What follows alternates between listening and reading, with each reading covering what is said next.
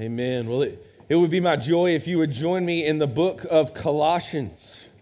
In the book of Colossians, Colossians chapter 1, as we enter into this 2-week series called What Child Is This? What child is this? Thinking about the birth of Christ, thinking about Christmas, we oftentimes turn our hearts to a lot of things, to friends, to families, to presents. But more than anything, we need to turn our eyes to the person and the work of Jesus Christ. So we read these words, Colossians chapter 1, beginning in verse 15, it says this: He is the image of the invisible God, the firstborn of all creation. For by him all things were created in heaven and on earth, visible and invisible, whether thrones or dominions or rulers or authorities. All things were created through him and for him. And he is before all things. And in him all things hold together. And he is the head of the body, the church. He is the beginning, the firstborn from the dead, that in everything he might be preeminent. Let's pray together. Lord, you are the greatest of all time. Lord, you are preeminent. You reign supreme over all. Lord, holy, holy, holy. We are standing right now, whether we realize it or not, whether we recognize it or not, whether we affirm it with our lips or not. Lord, we are standing in your glory. And Lord, you are worthy. Lord, you are worthy of every song to be sung about you. You are worthy of every heart to be obsessed with you. You're worthy of all our mind's attention to be fixed on you, Lord. You're worthy of every knee bowing and every tongue confessing that you are Lord, that you are King and there is no other. And so, Lord, I pray that you would move in our hearts this morning through your word, that we might see Jesus, that we might behold the glory of God, your glory in the face of your one and only Son. Lord, we pray this in Jesus' name. Amen. Well, warning, you are in danger of missing Christmas. I hear some gasps from the young ones here. Wait, what? In danger of missing Christmas. Yes, you are in danger, little ones, older ones. I don't know what category you want to put yourself in there, but you are in danger. You and I are in danger of missing Christmas. You say, Pastor, you don't understand. I've had my Christmas tree up since Halloween. If you're like our family. You say, Pastor, you don't understand. Christmas is my favorite time. I've been counting down the days on my Advent calendar. I've been eating all the chocolates from my Advent calendar. I've been saying, Alexa, how many days until Christmas since July? Some of you all have been doing that. Pastor, you don't understand. My radio has been fixed full blast on North Pole radio and since they turned it on. Which is the worst. Don't do that. Others are like, you know what? You don't have to tell me I'm about to miss Christmas. I haven't bought a present yet, and next week's coming. Yeah, you don't have to tell me. Now, I don't doubt that you will enjoy the holiday. I don't doubt that you'll receive presents, that you'll see family, that you'll experience laughs, that you'll enjoy food. The danger is, in all of this, the danger for all of us at Christmas is that you can do all this and still miss Jesus. And still miss the glory of Jesus Christ. See, it would be a tragedy. It would be a tragedy if you celebrated Christmas without receiving Jesus, without seeing Jesus, without experiencing Jesus and enjoying and treasuring Jesus Christ this Christmas. The church of Colossae was in danger of this very thing. They were in danger of minimizing Jesus, of missing Jesus and minimizing his glory. And so the Apostle Paul, at the beginning of this letter, writes this beautiful hymn so that they could meditate on the person and the work of Jesus Christ. And so in the midst of this busy and distracted and restless season, we as a church are going to pause today to meditate on Christ together. To meditate on the all-surpassing glory of Jesus so that we might see him. Let me ask you this morning before we jump into the text, would you say that would you admit that you are in danger of missing Jesus?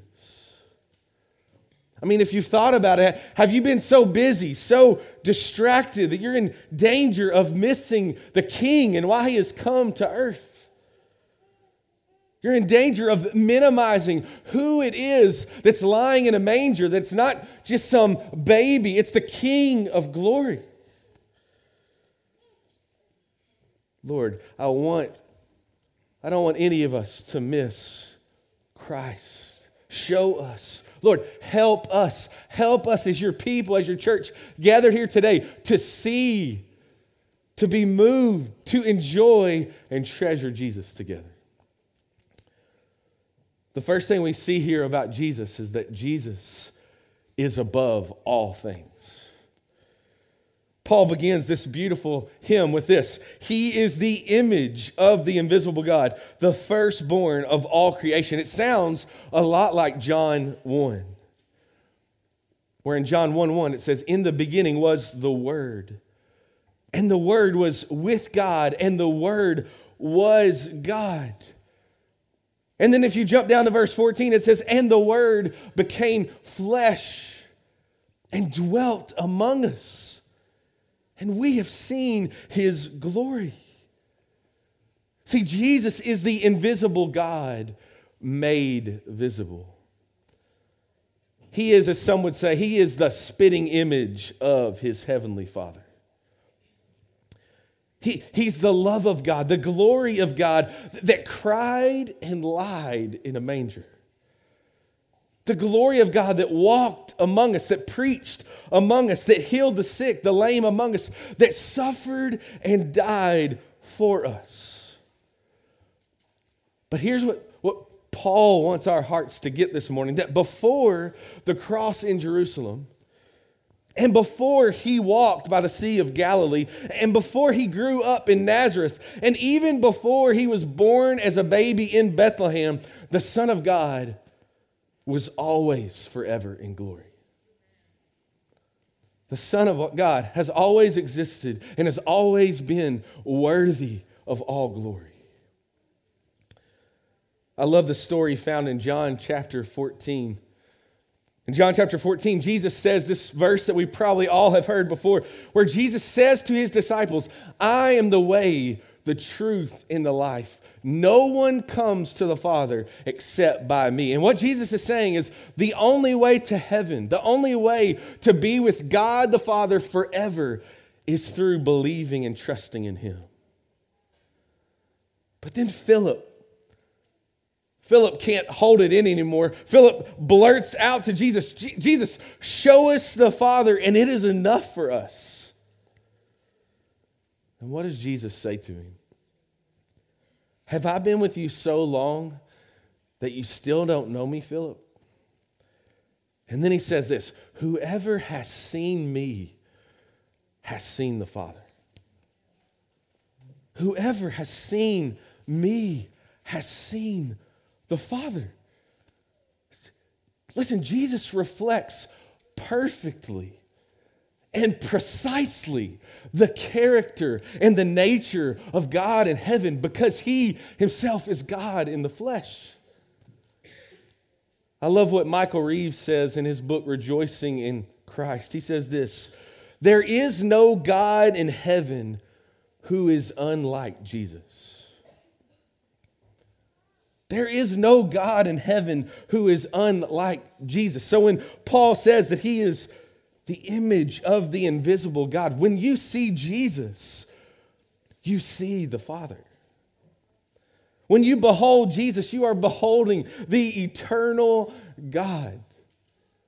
Listen, as Mary is beholding baby Jesus, looking down in the face of Jesus for the first time on earth, someone is looking into the face of God. Think about that. That should leave you in awe. Now, when the hymn says he is the firstborn of all creation, it's not saying that Jesus is the first in order. That God created everything, but first he created Jesus. No, this phrase means that Jesus is first in importance. He is the supreme one over all others. The whole hymn is about this. It's a whole song about the supremacy of Christ, that we see Jesus above all. That there is nothing or no one that is higher than Jesus in all his creation. Listen, Jesus has no rivals. Jesus has no equals. Everything in all creation pales in comparison to Jesus. And the question is, does your heart see this today? Do you believe that this morning, that Jesus has zero rivals? Ask yourself, look into your heart. What rivals Jesus for your worship? What rivals Jesus for your time? What rivals Jesus for your mind's attention, for your heart's affection and love? What's rivaling Christ? Is it those pictures? Is it those possessions that you have? Is it that relationship, that money? Listen, it all falls short of Jesus. All things are beneath Jesus, and one day every knee will bow at his feet. But the question today is, what about for you today? Is Jesus above all things? The second thing we see is that Jesus is the creator of all things. Verse 16 states why Jesus is the greatest, why no one else compares to Jesus. Listen, it says, for, that word should tune you into why he is the greatest. For by him all things were created, in heaven and on earth, visible and invisible, whether thrones or dominions or rulers or authorities. All things were created through him. Now, Joshua Biggs, do you know what all things means in the Greek? It means all things. That's what it means. It literally means all things in heaven and on earth. Everything that you can see, he says visible and invisible. Above even every power, every king. He says whether thrones or dominions or rulers or authorities, Jesus reigns over all, and he has created all. If you could find the hidden tag of anything in creation, like the Atlantic Ocean, the giant sequoias, the Mount Everest, Mammoth Cave, the sun, the moon, the Big Dipper, the anteater, the ant, the red panda, the beluga whale. Like, if you could find the frog in the middle of the Amazon that nobody else has discovered yet, on that tag it wouldn't say made in China or made in the USA. It would say made by Jesus Christ. Made by Jesus. As Abraham Kuyper says, there is not 1 square inch of the entire creation about which Jesus does not cry out, "This is mine." Not one thing. that Jesus doesn't say, "This is mine." That's what's amazing about Christmas. Think about this. The star that hovered over Bethlehem was perfectly placed there and held there by this baby. The tree that later became the manger was created by baby Jesus that was lying in it. Mary is sitting there cuddling and caring for her baby, the baby that made her and knew her before the foundation of the world. That's incredible. The Creator has now humbled himself to become a needy infant in the arms of his creation. Do you know what that means when we read this verse? This includes you. You are part of the all things that were created by him. The all things created by Jesus. You were created by Jesus. Well, I'm a self-made man. Wrong. You're not a self-made man. You can't take credit for yourself. Jesus gets all the glory and all the credit from you. So let yourself be in awe and in wonder this morning that this is overwhelming. This is remarkable. Don't miss that Jesus is the creator of all things. The third thing we see is that Jesus is the purpose of all things. The purpose of all things. Did you notice the last two words of verse 16?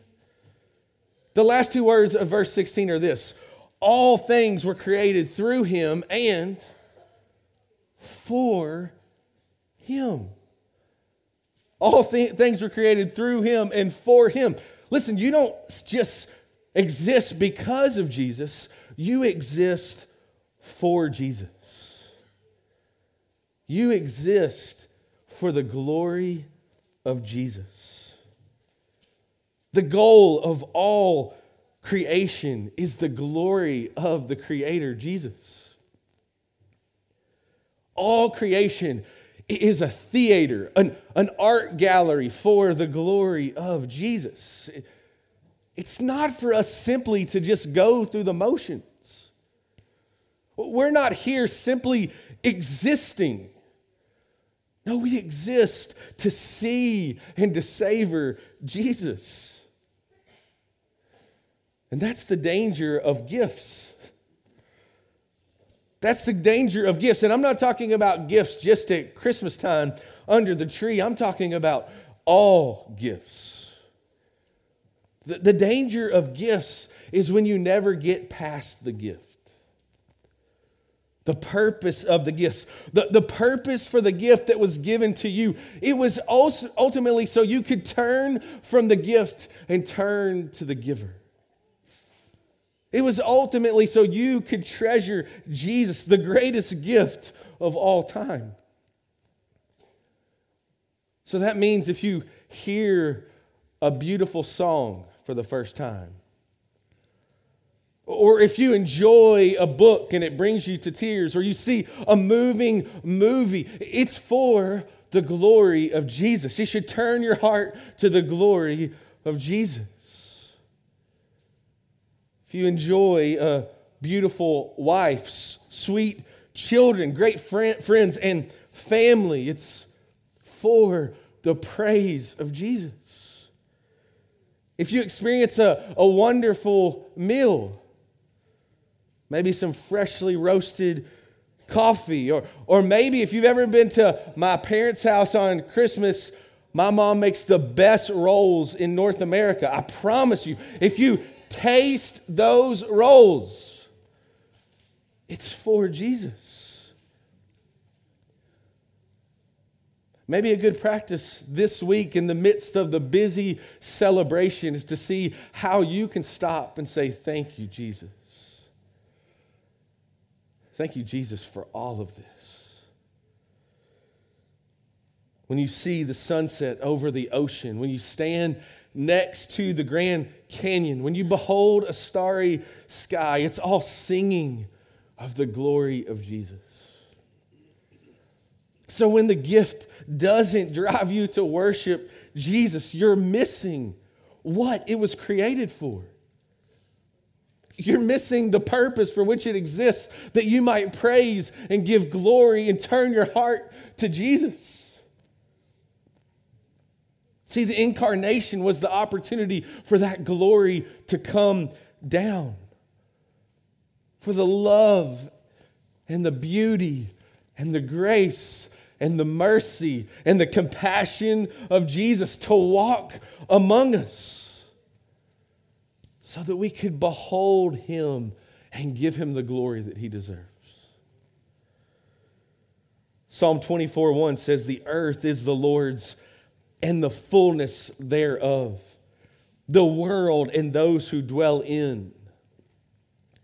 That means the whole world is God's. The whole world was created by Jesus, and the Creator has every right to say what the purpose of his creation was. And he says that my creation is for my glory. The purpose of everything created was and is his glory, and that means your purpose is his glory. Fourth, we see that Jesus is the sustainer of all things. Verse 17 of this hymn says, "And he is before all things, and in him all things hold together." So not only does everything exist because of Jesus, not only is everything for Jesus, but everything keeps existing because of Jesus. He is the sustainer of all things. The Bible says, in him all things hold together. So everything you see exists and keeps existing right now because Jesus Christ says it's so. The reason the earth doesn't spin out of control right now, like the reason the earth doesn't spin out of control into the midst of the galaxy, is because Jesus holds it there. Jesus holds it in orbit. The reason the stars shine every night, the reason the sun rises in the east, and today I promise you will go down in the west, is because of Jesus. The reason gravity works, the reason things that go up must come down, it's because of Jesus. The reason that oceans only come so far and stop or overflow the shore is all because of Jesus. The reason the chair you sit in is holding together is because of Jesus. Even more so, listen, the only reason that you're still breathing right now, that you're breathing in and out, is only because of Jesus. The only reason you have sustained life in this moment is because his sustaining grace. And that's the only reason. As Paul Washer says, he says, there is not one maverick molecule in all creation. Not one maverick molecule that's doing what it wants to do. Every molecule bows to Jesus. If this is true, that means there's no such thing as self-sufficiency. There's no such thing as self-reliance. There's not one self-sustaining thing in the world. That's all an illusion, but Jesus is the reality. There's no such thing as independent except for Jesus. And we are all completely dependent on him. Why do you think he's the one that could walk on water? Why do you think he's the one that can say, "Peace, be still," and the oceans cease to move? It's because he reigns over all of it. And he sustains all of it. He holds it all together. So that means living under the illusion of our independence. Living each day like we're going to have things the way we want to have things. To live like we can be some self-sovereign king. That's called sin. It's called we're living under an illusion. We're living in rebellion. And the Bible calls us to repent of sin and to rely all of our lives, rely completely on Jesus Christ, our King. Have you ever heard of deism? Do you know what a deist is? It's someone who believes that God created the world, but then he just left the world to itself. He created it, but then he just stood back, and now he's an impersonal God, distant from his creation, disengaged from his creation, with nothing to do with it. And if we're not careful, we can live like deists who think that Jesus has nothing to do with our worlds. He is distant from our worlds. He has nothing to do with me. But the Bible teaches, and we as Christ's people believe, that God doesn't exist at a distance. That the Lord is not disengaged with us, his creation. In fact, God has always been intimately engaged with his creation from the very beginning. So much so that he would be moved by love to become flesh and to dwell among us. So that even while Jesus was lying in a manger, we believe Hebrews 1:3 is true, that he was upholding the universe by the word of his power. Even lying in a manger, he's upholding the universe by the word of his power. What child is this? Think about it. Still your heart for a second to look at Christ. What child is this? Don't miss who is lying in the manger at Bethlehem. He's the one who created you. He's the one who is worthy of all glory, the one who you were created for, the one who sustains you even right now in this very second. But we do miss Jesus, don't we? We do miss Jesus. We minimize his glory. We do worship idols more than him. We do love his gifts more than we love him. We do try to be self-sovereigns over our own lives. We hear the song at Christmas, oh come, let us adore him. Oh come, let us adore him. Oh come, let us adore him, Christ the Lord. And our sinful hearts say, no, I'm good. Listen, don't miss Christmas. Don't miss the glory of Christ. Don't live under an illusion. But brothers and sisters, the good news is that the surprise of Bethlehem is nothing compared to the shock of Jerusalem. It's one thing for Jesus to be born into his creation, but listen, Jesus was crucified by his creation. The very people that King Jesus gave breath to, with that very breath, they shouted, "Crucify him." With that very breath, they spit upon him and scoffed at him. They mocked him, saying, "If you are really the king, then save yourself." And the Bible says they killed the author of life.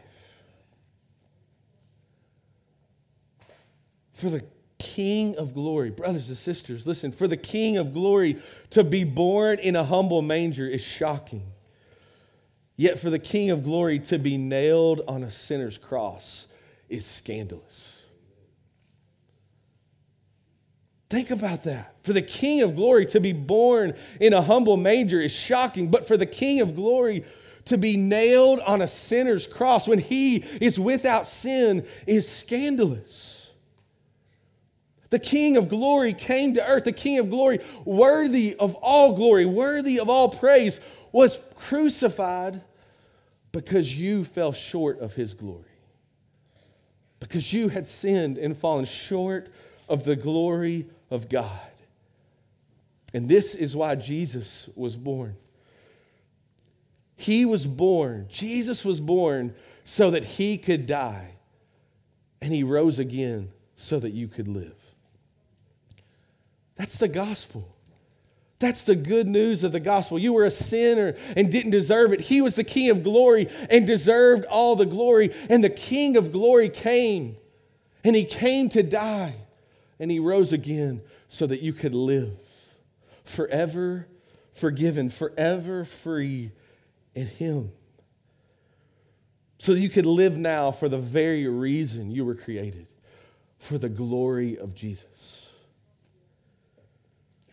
So this morning you could repent of being a self-sovereign and fall down and give glory to the King of Kings and Lord of Lords.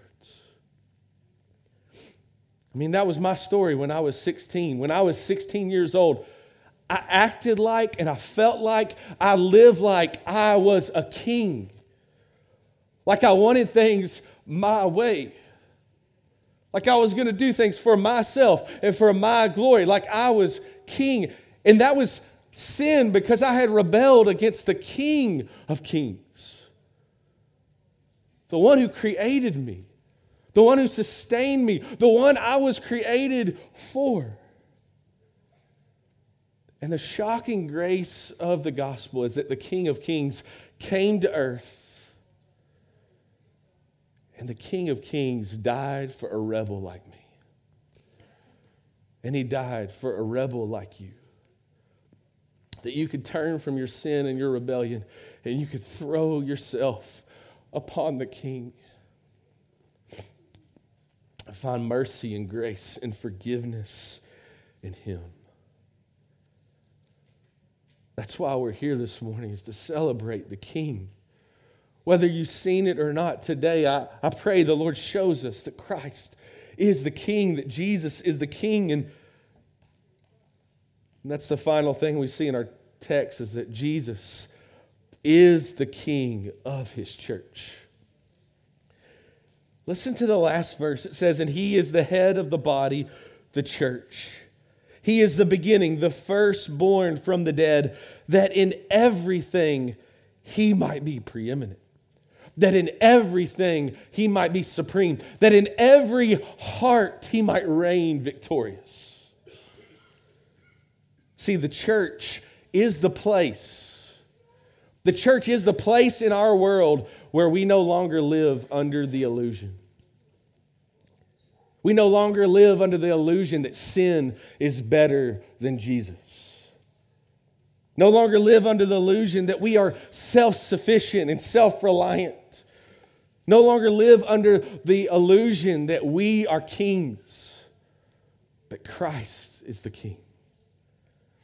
We have found the reality, the ultimate reality of life, and that is that all things are by Christ. All things are for Christ, and in him all things hold together. And so that's why we gather here this morning. That's why we gather here every Sunday. That's why we'll be gathered here on Christmas morning next week and every single Sunday after that. Because we live under the reality that Christ is our Savior. That Christ is our King. That's the good news. The reality of the gospel that we rest in this morning. We believe that Christ was born. We believe that Christ was born to die. We believe that Christ was born to die on a cross, and on the third day, he rose again. We believe that Christ was born to die and rose again, and he rose again that we too will one day rise again, as he is the firstborn from the dead. And we believe that one day Christ will come again. And on that day, every eye will see him. And on that day, every knee will bow in heaven and on earth and under the earth. And every tongue confess that Jesus Christ is Lord, to the glory of God the Father. And what takes place here on Sundays is a group of people that say, we don't want to wait till that day. We don't want to wait to be for Christ, for his glory.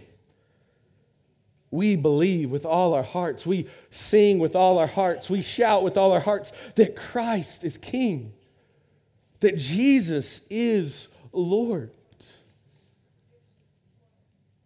So I invite you this morning, all creatures of our God and King, lift up your voice and with us sing.